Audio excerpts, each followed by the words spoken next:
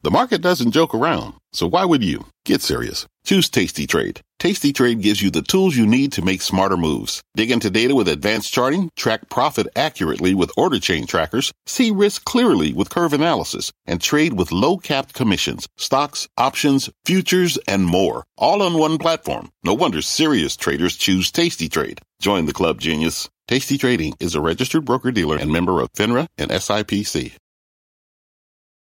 I'm Brian Sullivan, and you're listening to CNBC's Worldwide Exchange. Our show airs live weekdays at 5 a.m. Eastern. Listen in. It's 5 a.m. here at CNBC, and here is your top 5 at 5. We begin with the markets and making it a November to remember, capping off a really strong month as the Dow exits bear market territory. Futures, however, in a bit of a holding pattern after yesterday's rally. And that surge, of course, being fueled by Fed Chairman Jerome Powell, signaling the Fed may begin pulling back on its aggressive rate hike strategy as soon as this month. And this is a bombshell, got to be honest. Sam Bankman-Fried speaks, the disgraced FTX chief, talking with our own Andrew Ross Sorkin on the collapse of his crypto exchange. It's must-watch TV.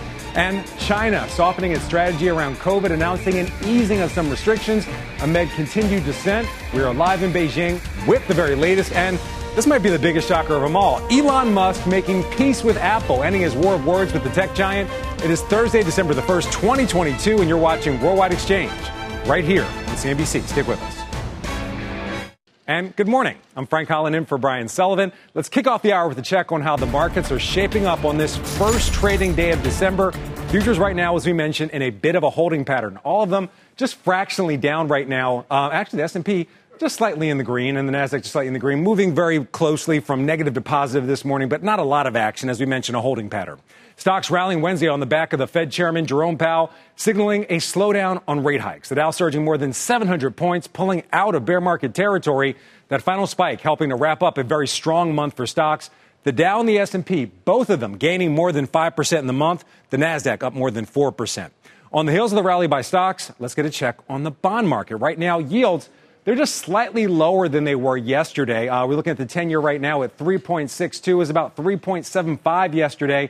We're still seeing that inversion in the yield curve, something to watch. A lot of people have been calling that a recession indicator, but we've been saying that for months, weeks, even longer. All right, turning to energy. Oil moving just about $6 a barrel higher over the course of this week ahead of this weekend's OPEC Plus meeting. WTI crude right now sitting at about $80 a barrel. Earlier this week was at about $74.75 to start the week. We're seeing Brent crude at almost $87 a barrel. And taking a look at crypto on the heels of FTX's Sam Bankman-Fried speaking out yesterday on the collapse of his firm. Again, Andrew Ross Sorkin doing an amazing job in that interview. Bitcoin right now topping 17,000, just barely, just above 17,000, up fractionally this morning. Ether and XRP down this morning, but we have seen a bit of a rally this week, all three of those moving higher. All right, let's go around the world right now. Our Jumana Bersetchi, she's in our London newsroom with a look at the overnight action in Asia and the early trade in Europe. Good morning, Jumana. Morning, Frank. Well, Asian markets taking their cue from U.S. stock markets yesterday, and you can see behind me all of these indices ending the session in the green. Also, some more talk about potential easing of COVID measures out of Chinese authorities to be confirmed, but that again gave another boost to Chinese equities over here. Shanghai Composite ending the session about 0.5 percentage point higher. The Hang Seng up 0.75 percentage point. Tech stocks doing quite well. Worth mentioning, by the way, for the month of November, Hang Seng was up 27 percentage points. That is the biggest jump in 24 years. So worth bearing that in mind. Switching over to Europe, the picture is slightly more mixed. You can see that we are tilting towards the green, but not as much as we saw in the U.S. in yesterday's session. The FTSE 100 just above the flat line here. Xetra DAX up 0.4 percentage point. We had the Eurozone final PMI manufacturing numbers come in. The flash numbers higher than the final numbers. So that was a little bit of a disappointment to the market. Not so much the case in the UK where the inverse was true. But generally, people are moving ahead and thinking about the next ECB meeting now. Yesterday, we heard from the Fed, and a lot of investors there are thinking they go for 50. Over here in Europe, they're thinking the ECB could still actually squeeze out another 75 basis points. So the focus on this market is what happens at that all-important December meeting at the ECB. All right, Jumana, thank you very much. We appreciate it. All right, let's get a check on some of your morning's top stories. Our Silvana Henao is here with those. Good morning, Silvana.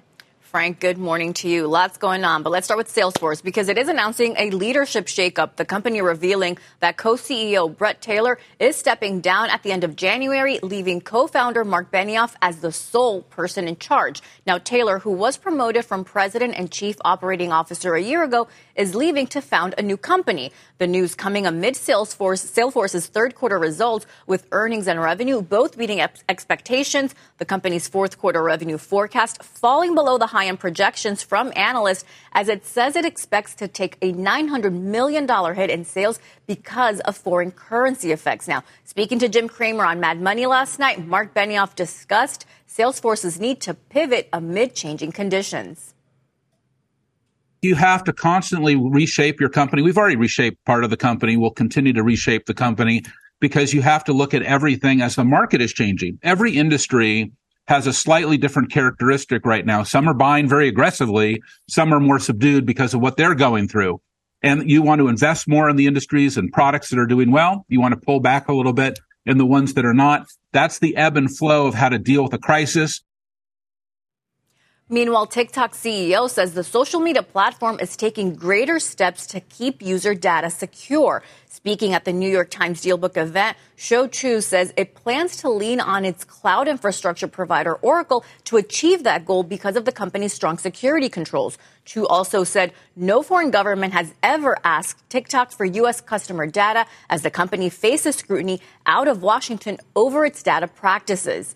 And Sam Bankman-Fried speaking out on the collapse of FTX. Bankman-Fried joining Andrew Ross Sorkin via video feed from the Bahamas at the Times DealBook event, trying to dispel beliefs he tried to swindle customers of the crypto platform. I didn't ever try to commit fraud on anyone. I was excited about the prospects of FTX a month ago. I saw it as a thriving, growing business. I was shocked by what happened this month. And, reconstructing it, where are there things I wish I had done differently? Frank, Bankman-Fried's comments. Oh, okay. Here's, the long and short of what happened. And I'll start by saying, just to make a distinction here, you look at the U.S. platform, you look at the international platform. The U.S. platform is a U.S. regulated platform with American users. To my knowledge, that's fully solvent. That's fully funded. And Frank, Bankman-Fried's comments come ahead of a Senate hearing on FTX collapse later today. Yeah, amazing interview by Andrew Ross Sorkin. Really, yes. Yeah, I think the part where he says, what do your lawyers think about this? And then Sam Bankman-Fried said they think it's a bad idea. And then he kept going. I think we're all just kind of just waiting for more and just want to hear what he has to say. I'm waiting for Squawk Box. I think Andrew may have missed a career in the law. Great interview by him. Silvana, Absolutely. Thank you very much. We'll see you later on the show.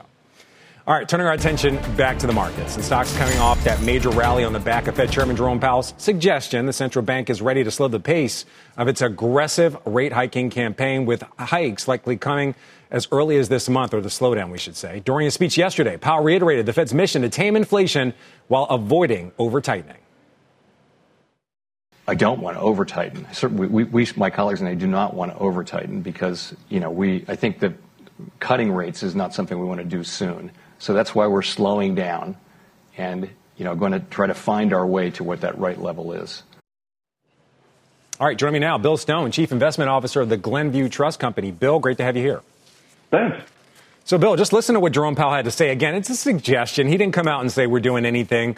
But the markets, they really seem to like his comments. So in your opinion, based on that bounce that we saw yesterday, are those comments, are those basically that pivot that everybody's been looking for? I think it's not quite yet. So, he clearly was very, as they always are, Fed Chairman, measured in his speech. So he said, moderate the pace. So I think that at least gave people confidence that you're just going to see, as I should put in air quotes, just a 0.5 percentage point here in December. And then I think the market at least is thinking that you're going to move then down again to just 0.25% in February and another 0.25% in March, and we're done. Interesting. So, what else is pretty interesting? That those comments came just the day before today's PCE report. Comes out at 8:30 this morning. in general, I think the markets would take a softer than expected PCE, a better number. It's hard to say. It's like lower inflation, which is actually better. But lower inflation as a sign that the Fed might do exactly what Jerome Powell is suggesting. So is he trying to give the markets momentum? I mean, what was the motivation to come out and say this a day before the metric that we all know they're watching comes out? Yeah, I'm not sure the timing was what he was looking for, but I think what he's trying to do is hope to get us to a soft landing in the economy. So you talked about it earlier. The yield curve, or many of the yield curves, are still inverted, which is, one of the strongest signs we have that there's probably going to be a recession. So obviously, as chairman, he'd love to, manage that soft landing. If he, in fact, gets some softer inflation numbers, it makes it, I'll say, more possible. It is certainly going to be a difficult chore. All right. So I want to ask you about the question we really brought you on to talk about before we knew all this other stuff was going to happen. Bond yields. Have we reached peak bond yields? And how do you think that today's PCE report will impact those yields? So I kind of go at it and I looked at it a bunch over history. And in one sense, I think we're asking the wrong question. So if you're an investor, what you really is vexing you is that stocks and bonds are really moving in unison. You really saw it yesterday, right? So Powell comes out, says, more dovish things, bond prices move up, stock prices go ballistic, particularly in like the technology and the growth areas that have been, crushed due to higher yields. What I did is I went back and said, hey, whenever we go into a recession, do bond yields always fall? And then also, does inflation always come down? And the answer is actually surprisingly no on both counts. Now, most of the time it does. But again, the boogeyman really is inflation, if in fact inflation stays high. So it's really obviously hard to know if that inflation number stays high, but that's what you really have to key on, which is why, the number today remains extremely important. Yeah, a lot of things are hard to know in this market these days, especially in the last month of this year. So much going on. We got PCE coming up today, CPI later, the Fed meeting later. So my question to you is, do you have a projection when it comes to bond yields? There was a time that we thought bond yields would top 5% possibly this year. Now that doesn't seem quite as likely. Where do you see them going? I'm actually, if you make me pick, I'm going to say we end up going higher again. And the only reason I say that is, again, looking at history, when you've seen inflation, CPI above 5%, when you've gone into a recession, you've still seen, generally speaking, the yields move higher still. They may not necessarily move a lot higher, but I just kind of look at the risk reward when we're building portfolios. That's really what we care about. So I'd be a little mindful of maybe not getting too excited about kind of trying to make money on the lower yields, because you're going to make plenty of money on the lower yields on the stock side. You saw it yesterday, right? And I think that's probably the key to when you're really putting together a portfolio. All right, Bill Stone, we'll try not to get too excited either. By the way, you're supposed to be here. We got a chair for you right here, man. I thought you were coming in. Great to see you over Zoom, though. I didn't know that, but I'm going to come sometime. That would be awesome. I hope so, man. Have a great day. Thank you very much. Thanks for being here. All right, when we come back here on Worldwide Exchange, bracing for OPEC, the likelihood of the oil bloc could further cut output amid recent price pressures, plus Congress pushing ahead with efforts to avoid a potentially crippling national rail strike. The latest on the next steps with just days to go into the deal deadline.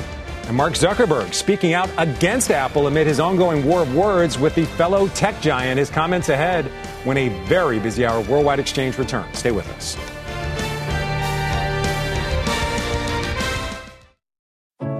What does it mean to be rich? Is it having more stories to share or time to give? Is it being able to keep your loved ones close or travel somewhere far away? At Edward Jones, we believe the key to being rich is knowing what counts. Your dedicated financial advisor will take a comprehensive approach to your financial strategy to help support what truly matters to you. EdwardJones.com/findyourrich. Edward Jones, member SIPC. All right, welcome back. Watching the price of crude after yesterday's more than 3% gain. It's the best day since early November, and once again trading close to or above $80 a barrel. A number of factors at play, including an OPEC Plus production decision this Sunday. Early reports indicate no change in output levels on Monday. European Union sanctions banning seaborne imports of Russian oil, they go into effect, as do G7 price caps on Russian oil exports if an agreement can be reached before then. Talks at a standstill right now. Investors and energy buyers also watching any move from the White House after yesterday's final SPR drawdown. Levels at the strategic reserve right now sitting at their lowest levels since the 80s. Joining me now to discuss is Matt Smith, lead oil analyst for the Americas at Kepler. Matt, great to have you here. Thanks for having me. All right, first, I think we want to start with the question everybody wants to know. Where do you see oil going in this last month of the year? We heard, or a lot of people speculate that oil would spike due to those OPEC production cuts, but I think that was largely dependent on China opening up somewhat, and we just don't really have a timetable for that. Right. So in terms of China, that's been the most bearish issue for the whole of this year, and that's going to continue into next year. So China is kind of weighing on the market. But in terms of where we go through the end of this year here now, you've got the OPEC meeting coming up on Sunday, so they could make a production cut again. And if they do that, that will obviously support prices. Mm-hmm. At the same time, too, the day afterwards, we then have Russian sanctions kicking in as well. And we've also got the end of the SPR in the US, too. So those three factors are very much supportive for crude going into the end of the year here. All right. Most people that follow the markets understand when you cut production, that generally causes prices to rise. How big of a cut could happen? What would be in the best interest of OPEC and OPEC Plus? Sure. Well, everything we've heard out of OPEC in recent months is that they want to support prices around that kind of $90 level. So we saw them make a minor cut in September. Prices were closer to $100 then. In October, they made that big cut of 2 million barrels a day, and prices were closer to 90. Now we're closer to 80. So it seems that we are going to get a cut from them. If we don't, we're going to get a lot of rhetoric saying that they are likely to cut if prices remain low going forward here. All right. Right now, Brent crude right now at about 86, almost $87 a barrel. You said they want to get it to 90. But at the same time, we know that some of that sanctioned Russian oil, it's being bought. Now, I don't want to say siphoned. I don't want to say it's something illegal because it doesn't seem like it's illegal. But Asian countries are buying it. What does that do to their ability to get that price up to 90? Right. That's why we're seeing prices somewhat in check, because we have sanctions kicking in next week. But the situation is that seaborne crude out of Russia isn't dropping. So it's dropping into Europe, and so it's coming to a halt into those EU 27 countries. But instead, to your point, it's heading predominantly to India, also to China, into Turkey, etc. And so in the grand scheme of things, we're not seeing Russian crude exports drop. And the price action we're seeing in oil, is the idea of China reopening, and, obviously they're a big consumer of oil, is that priced in, or is that something that could potentially lead to a big pop? We're hearing a lot of talk, and we have our Eunice Yoon coming up later, that China's trying to pivot softly to reopening and kind of pivoting away from its zero-COVID strategy. I think that's why we really saw prices come off in the last month, is because we've had renewed lockdowns coming through from China there. And so it seems they're going to keep that zero COVID policy in place until probably, second quarter of next year. And so we should expect China to be a bearish influence continuing into next year until then. Very interesting. We have our Brian Sullivan, a friend of yours, a friend of mine, going to the OPEC Plus meeting, I believe. What are you expecting to hear at that meeting? Are we expecting any shockers? Give us the story that people aren't talking about. Just the fact that I think that they're just going to, if they don't cut, they're going to insinuate that they're going to cut going forwards if we see prices remaining closer to 80 than 90. And so that story of a higher oil price is something that we should come to expect from them targeting that. All right, Matt Smith, great to have you here. By the way, great tie and vest combo. I might steal that, man. You can have it. That's a good look. All right, still on deck here at Worldwide Exchange. China announces it's entering a new stage in its fight against COVID. We're just referencing that. We're live in Beijing with our Eunice Yoon with the policy changes leaders there are making, and also the growing backlash. Stay with Worldwide Exchange. We're going to be right back.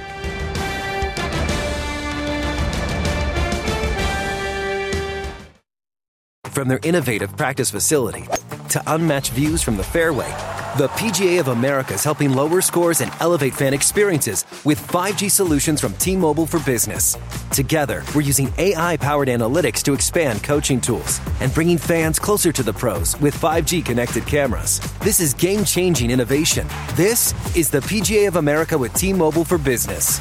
Take your business further at T-Mobile.com/now.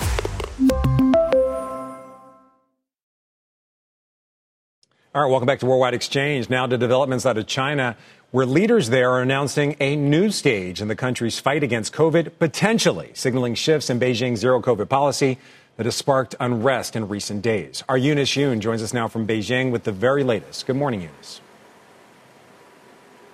Good morning, Frank. Well, those comments were made about the new stage were made by China's top lockdown enforcer, the vice premier who's often referred to as Beijing's Lady of Lockdowns, had convened a meeting of health experts where she said that Omicron is less pathogenic and notably skipped using the term zero COVID. Now, all of this coincides with the state media today really downplaying the after effects of long COVID, which is something that Chinese people have been really, really concerned about after being barraged with the message for the past 3 years that COVID is extremely dangerous.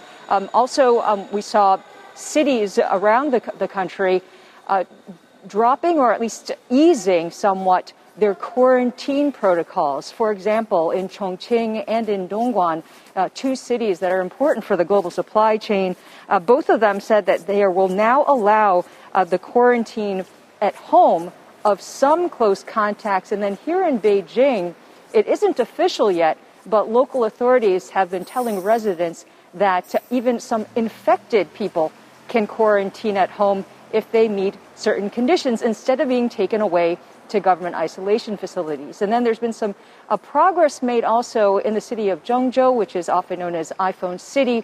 The Foxconn, the zone, the industrial park where Foxconn has that iPhone plant, said that they are also going to be easing measures as of today.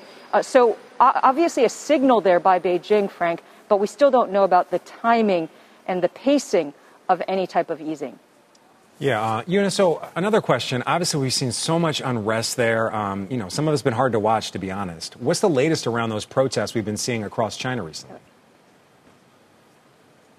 Well, the latest is that they've all gone silent. And we definitely know that the leadership has paid attention to these protests and most likely is trying to mitigate some of those protests by easing up on some of the zero COVID protocols, but at the same time not admitting that they're making any real changes, because the messaging here has also been that they're optimizing instead of loosening zero COVID, but still sticking to zero COVID. And at the same time, the authorities are not showing that they're willing to tolerate protests at all. The security around the capital, as well as other cities, is still very tight. And in fact, there are more and more reports, Frank, of protesters getting nabbed, getting called. In fact, I had a discussion with one protester who said that they were stopped actually in traffic by police and then questioned and had to open up their phone for the police and then get held for a little bit. And a lot of that is happening because the police are looking for the people who organized these protests. So they're going into people's phones and then looking at some of the foreign apps which have been used because they're encrypted to try to organize some of these events. All right. Very serious situation there, Eunice. You stay safe. Thank you for your reporting, as always. All right, still ahead. Another tech CEO taking some shots at Apple. The new comments from Spotify CEO as he renews his fight with the tech giant. And if you haven't already, follow the podcast. If you missed Worldwide Exchange or Brian Sullivan, check it out on Apple, Spotify, or other podcast apps on Worldwide Exchange. We'll be right back.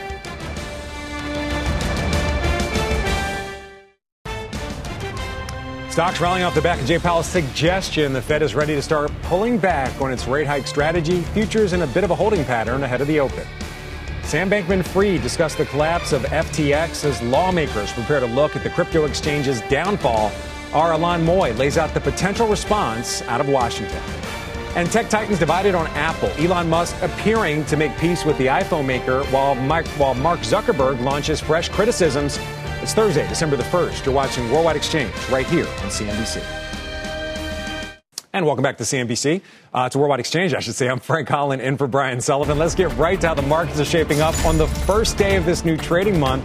We're looking at futures right now, pretty much flat, fractionally lower, fractionally higher throughout the morning. But yesterday, stocks rallying on the back of Fed Chairman Jerome Powell's signal of a slowdown in rate hikes. The Dow surging more than 700 points, pulling out of bear market territory.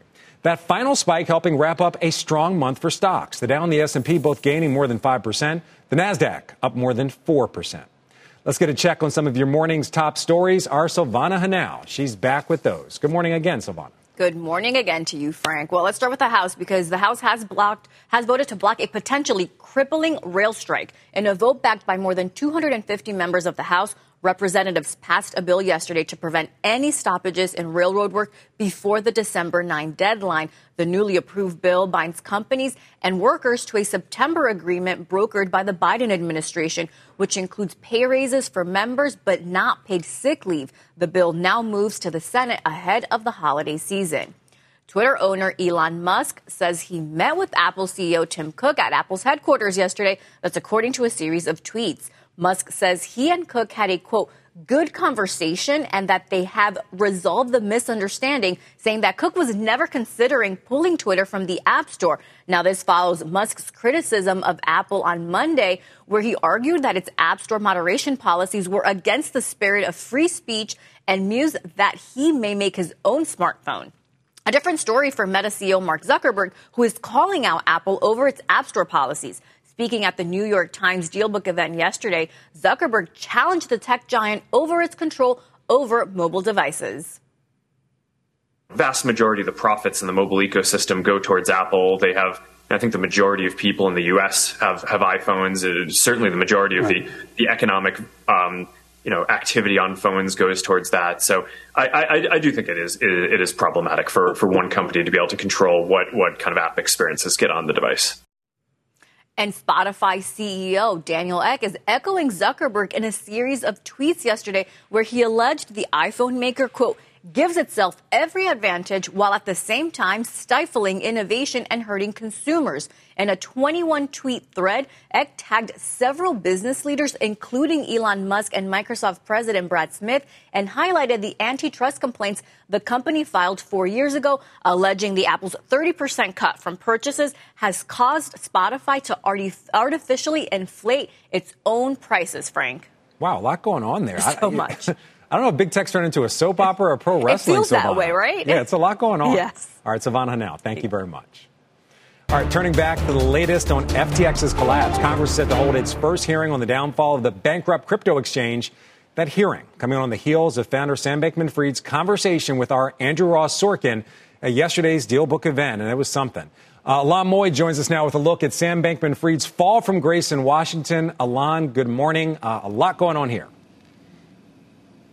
Yeah, that's right, Frank. Sam Bankman-Fried has become persona non grata on Capitol Hill, and lawmakers are now trying to distance themselves from donations they accepted from him during their campaigns. Just take a look at the Senate Agriculture Committee, which is the one that's holding that hearing today on what happened at FTX. Bankman-Fried has given money to the top two lawmakers on the committee. Democratic Senator Debbie Stabenow received $5,800 in direct campaign contributions and another $20,800 for her victory fund. Now, the ranking Republican, John Boozman, got $5,800. Both told us they are donating the money to charity. Now, 5 other committee members also got cash from Bankman-Fried. Republican John Hoeven said he'll send it to whatever reimbursement program gets set up by the bankruptcy courts. Democratic Senators Dick Durbin, Tina Smith, and Kirsten Gillibrand told us they also intend to give the money away to a nonprofit. But Democratic Senator Cory Booker, who's been a big proponent of crypto on the Hill, has not responded to multiple emails, and he brushed off the question when we asked him about it in person. Now, in that interview with our colleague Andrew Ross Sorkin at DealBook yesterday, Bankman-Fried defended his donations. I wasn't viewing it as a partisan exercise. I was not, most of this was not looking at donating to one party to beat the other one in the general elections here. Frankie said he spent most of that money in primaries, and his focus was actually on pandemic prevention and not on politics. Back over to you. Yeah, very interesting. I mean, I'm sure you watched this, Alon. I watched it myself. Andrew actually really directly asked him, were you trying to buy influence? His answer doesn't matter for today's hearing, but the real question is, are these senators, are they going to face any questions, or possibly congressmen, other people he donated to, questions about whether he was able to influence their decisions at all when it came to cryptocurrency? Yeah, so his answer to that question, Frank, was that he didn't have anything before Congress to regulate. There was no application, et cetera. But certainly he did have an application before the CFTC to directly clear customer transactions. And so that is why this is going to be so important, this hearing before the Senate Agriculture Committee today. what we're going to hear from is the head of the CFTC, Rostin Behnam, and I expect that lawmakers are going to be asking him about whether he could have done anything differently, whether he missed things in terms of the oversight of FTX, meetings that he had directly with Sam Bankman-Fried, and whether or not the agency needs more power in order to properly regulate digital assets. And this has become one of the sort of chief flashpoints in Washington around digital assets and cryptocurrencies. Who is the right regulator? Is it the SEC? Is it the CFTC? Do they need a new regulator? Sam Bankman-Fried had been in favor of a bill that's coming out of this committee that would have given the CFTC more power. But there's a lot of concern now, Frank, as you can imagine, that perhaps the CFTC didn't do its job in this case. We're going to hear what lawmakers have to say and the questions they have for Rostin Behnam. But certainly a lot of lawmakers are going back to the drawing board when it comes to proposed legislation or when it comes to bills to see how they might incorporate lessons learned from FTX. Yeah, the story's certainly not anywhere close to over. Alam Moy, thank you for the very latest out of D.C. I know you'll be on top of that hearing later today. All right, for more on today's hearing and Sam Bankman-Fried's comments at yesterday's DealBook event, let's bring in Tracy Wang, Deputy Managing Editor at CoinDesk. Tracy, great to have you here. Thank you, Frank, for having me. So, Tracy, let's just start. Did you watch the interview? What was your take? It was certainly a lot of bombshells in there and a lot of things that I think shocked a lot of us. You know, I was at the DealBook Summit yesterday, and I have to give props to Andrew Ross Sorkin. I thought he brought the fire. I thought all of his questions were fair. And the question right now with Sam is, you know, was this whole FTX fiasco calculated fraud or criminal negligence? And so, you know, when Sam answers certain questions about the $8 billion in missing customer deposits, he is very much going for the, you know, I did not knowingly commit fraud. I did not knowingly commingle funds. And it kind of, you know, there are two types of people in the world. It's either you believe that Sam is a liar or you believe him and that he really didn't know what was going on. Yeah, I think one of the other questions is, why is he still in the Bahamas if he didn't do anything wrong? And Andrew definitely pushed him on that as well. So coming up later today, the one witness in this Senate hearing that we've been talking about is, I want to make sure I say his name right, Rostin Behnam from the CFTC. That's the Commodity Futures Trading Commission. What are you expecting to hear from his testimony? You know, the CFTC was very friendly with Sam Bankman-Fried, and it was also the agency that I think the crypto industry as a whole wanted to be kind of the regulator for crypto. And so, you know, Chairman Behnam has a little bit of egg on his face. You know, we saw that the Senate Agriculture Committee, which, you know, has say over the CFTC, a lot of those politicians have accepted campaign donations from Sam Bankman-Fried. And so the question now is, you know, will lawmakers try to distance themselves from the relationship that they had with Sam Bankman-Fried? And also, you know, there is right now a bill in Congress that, at the Senate Agriculture Committee that was proposed by Senator Stabenow that will basically decide whether or not the CFTC will get certain powers to regulate crypto spot markets. And a bigger question is, you know, do you throw the baby out with the bathwater? Here you have a piece of legislation that Sam Bankman-Fried was very heavy-handed in terms of helping advise on. And now the question is just, you know, how much of that still stands in light of what we now know about FTX and Sam Bankman-Fried? Yeah, Tracy, I want to make sure I connect the dots for the viewers and the listeners. Senator Stabenow is a participant with this bill that would make the CFTC the regulator. But at the same time, she received, I think, upwards of $25,000, according to Alon's reporting, from Sam Bankman-Fried. Is there a conflict of interest here at all, do you believe? And in general, what's the outlook for this bill, considering we saw BlockFi declare bankruptcy, Sam Bankman-Fried's comments yesterday, and just the general outrage due to FTX? You know, one narrative that could be at play here is just that, you know, this bill had not gone into effect yet. Kind of FTX collapse came before there was any real clear legislation. And so the CFTC will obviously lobby for itself. They want to have the power to basically regulate crypto.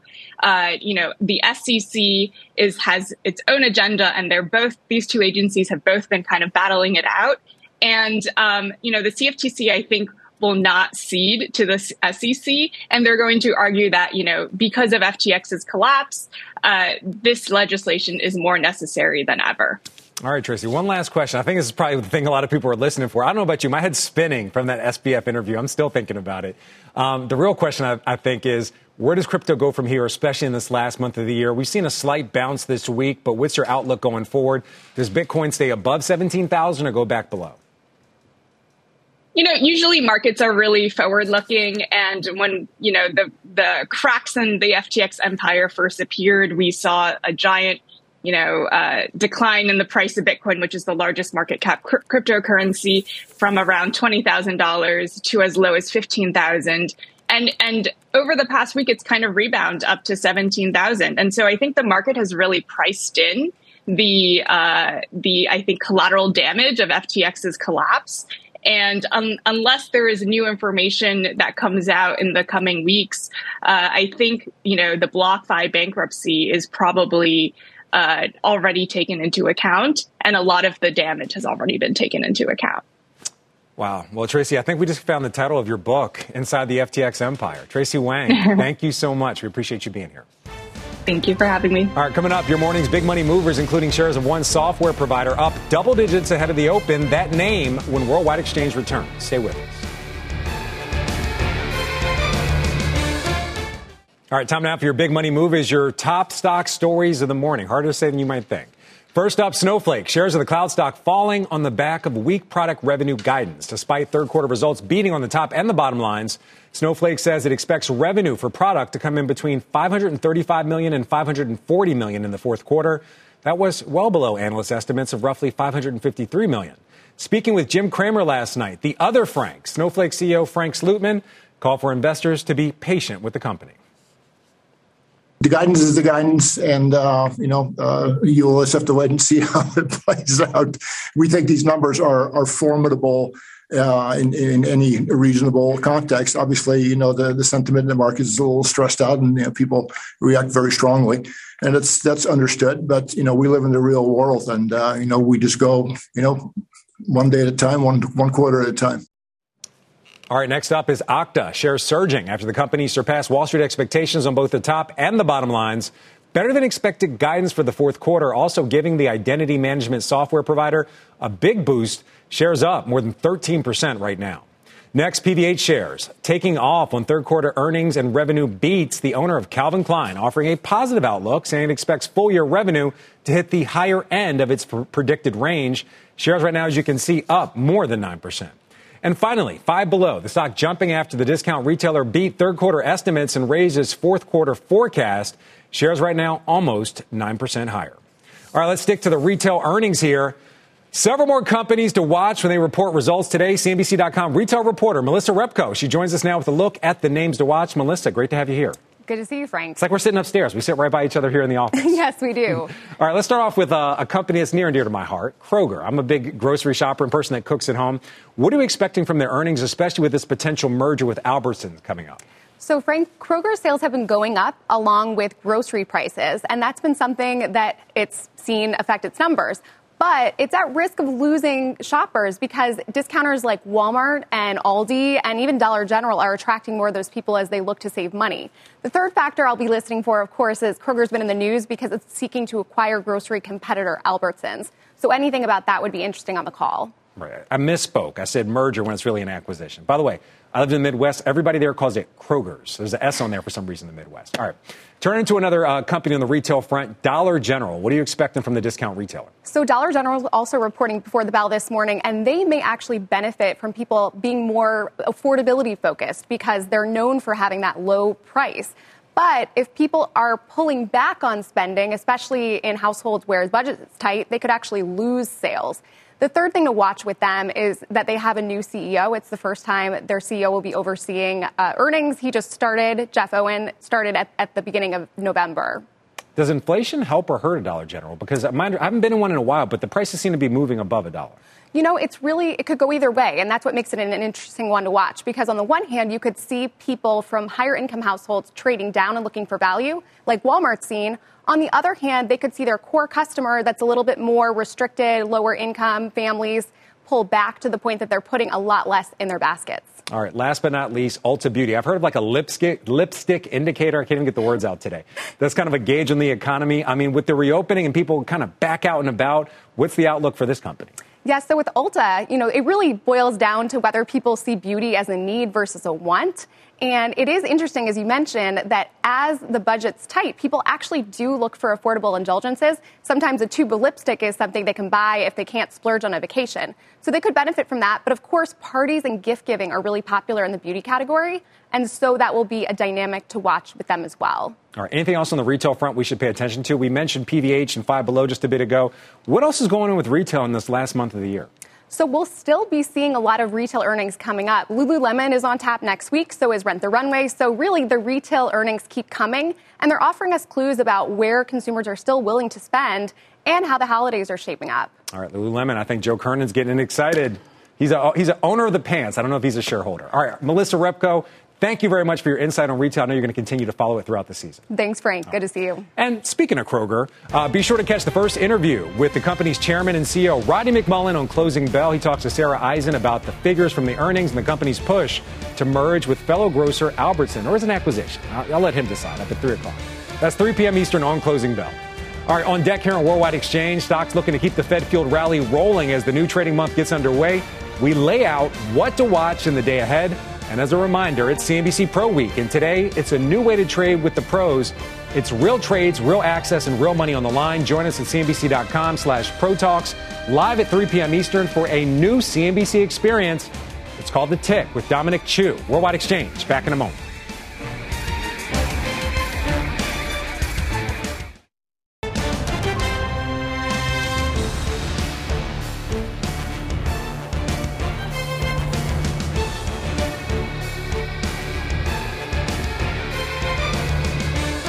All right, welcome back. A very busy day on Wall Street to kick off the new trading month. On the economic front, we got a slew of reports on deck. At 8:30, we get the initial jobless claims, personal income, consumer spending, and core PCE price figures. That's going to be a big one. At 9:45, it's manufacturing's PMI, followed by construction spending and ISM manufacturing figures. That's at 10. And as we mentioned a short time ago, we'll also get earnings from Dollar General, Kroger, and Ulta Beauty. And the Fed speak continues today. Got to get ramped back up for this. On tap, Dallas Fed President Lori Logan, Fed Governor Michelle Bowman, Minneapolis Fed President Neil Kashkari, and Vice Chair for Supervision Michael Barr. We're going to have to see what they say following Jay Powell's comments yesterday that led to a big rally in the markets. All right, those Fed speeches facing an even more intense focus on the back of Jay Powell's signal. The central bank has slowed down the pace of rate hikes as soon as this month. For much more on that and the trading day ahead, let's bring in Michael Sheldon, Chief Investment Officer at RDM Financial Group. Michael, great to have you here. Michael, I think you might be on mute. I can't hear you. There we go. It's working. Okay, better now? It's early, man. We have technical difficulties here and there. But again, great to have you here. So let's get right into it. Jay Powell's comments definitely sparked a rally on Wall Street. The Dow ending 700 points higher. People really seem to like what he said, even though it was only a suggestion or a signal. Is this basically the pivot that people were looking for? Yeah, I think Powell's conversation yesterday, his testimony was widely anticipated, and it didn't disappoint. Basically, what the Fed did yesterday, it reinforced market expectations that it's likely to raise interest rates by 50 basis points or 0.5% at their upcoming December meeting. And this is important because keep in mind that the Fed has raised rates by 75 basis points in each of the last 4 meetings. So this is really the start of a shift in Fed policy. And ultimately, we think interest rates, short-term rates, are likely to rise to probably around 5%, maybe in the first quarter of next year.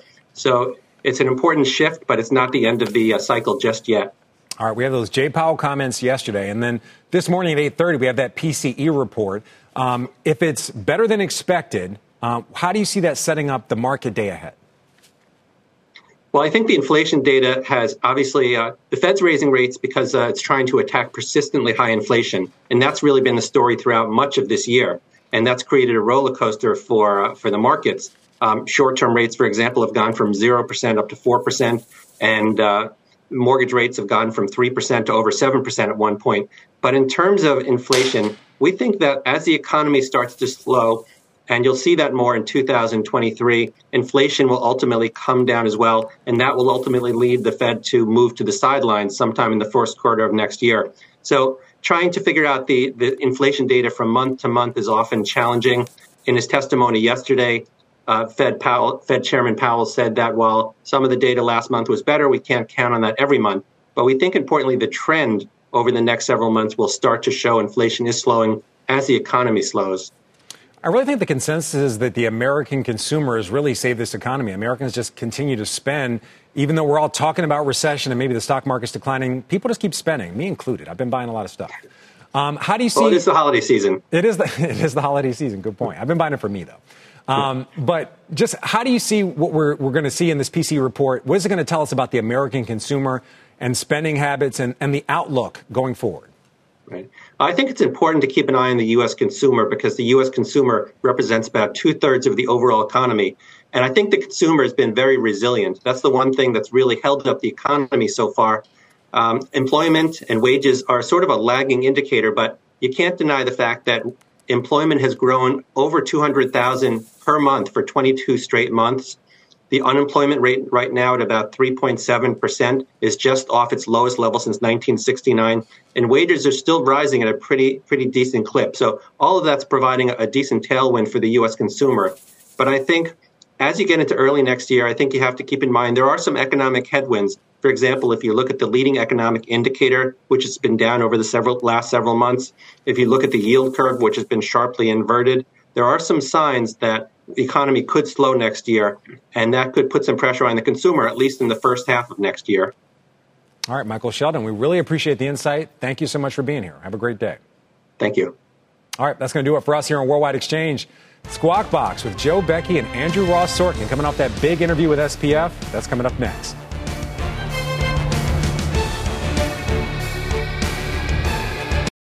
You've been listening to CNBC's Worldwide Exchange. You can always catch us live weekdays at 5 a.m. Eastern, only on CNBC. This podcast is supported by FedEx. Dear small and medium businesses, no one wants happy customers more than you do. So you need a business partner just like you. Like FedEx, who understands your passion for serving your customers because they have the same commitment towards you. That's why FedEx offers you picture proof of delivery, packageless and paperless returns, as well as weekend home delivery to 98% of the U.S. on Saturday and 50% on Sunday. See the FedEx service guide for delivery information. What's more, FedEx Ground is faster to more locations than UPS Ground. Trust FedEx for timely deliveries. See what FedEx can do for your business. Absolutely, positively FedEx.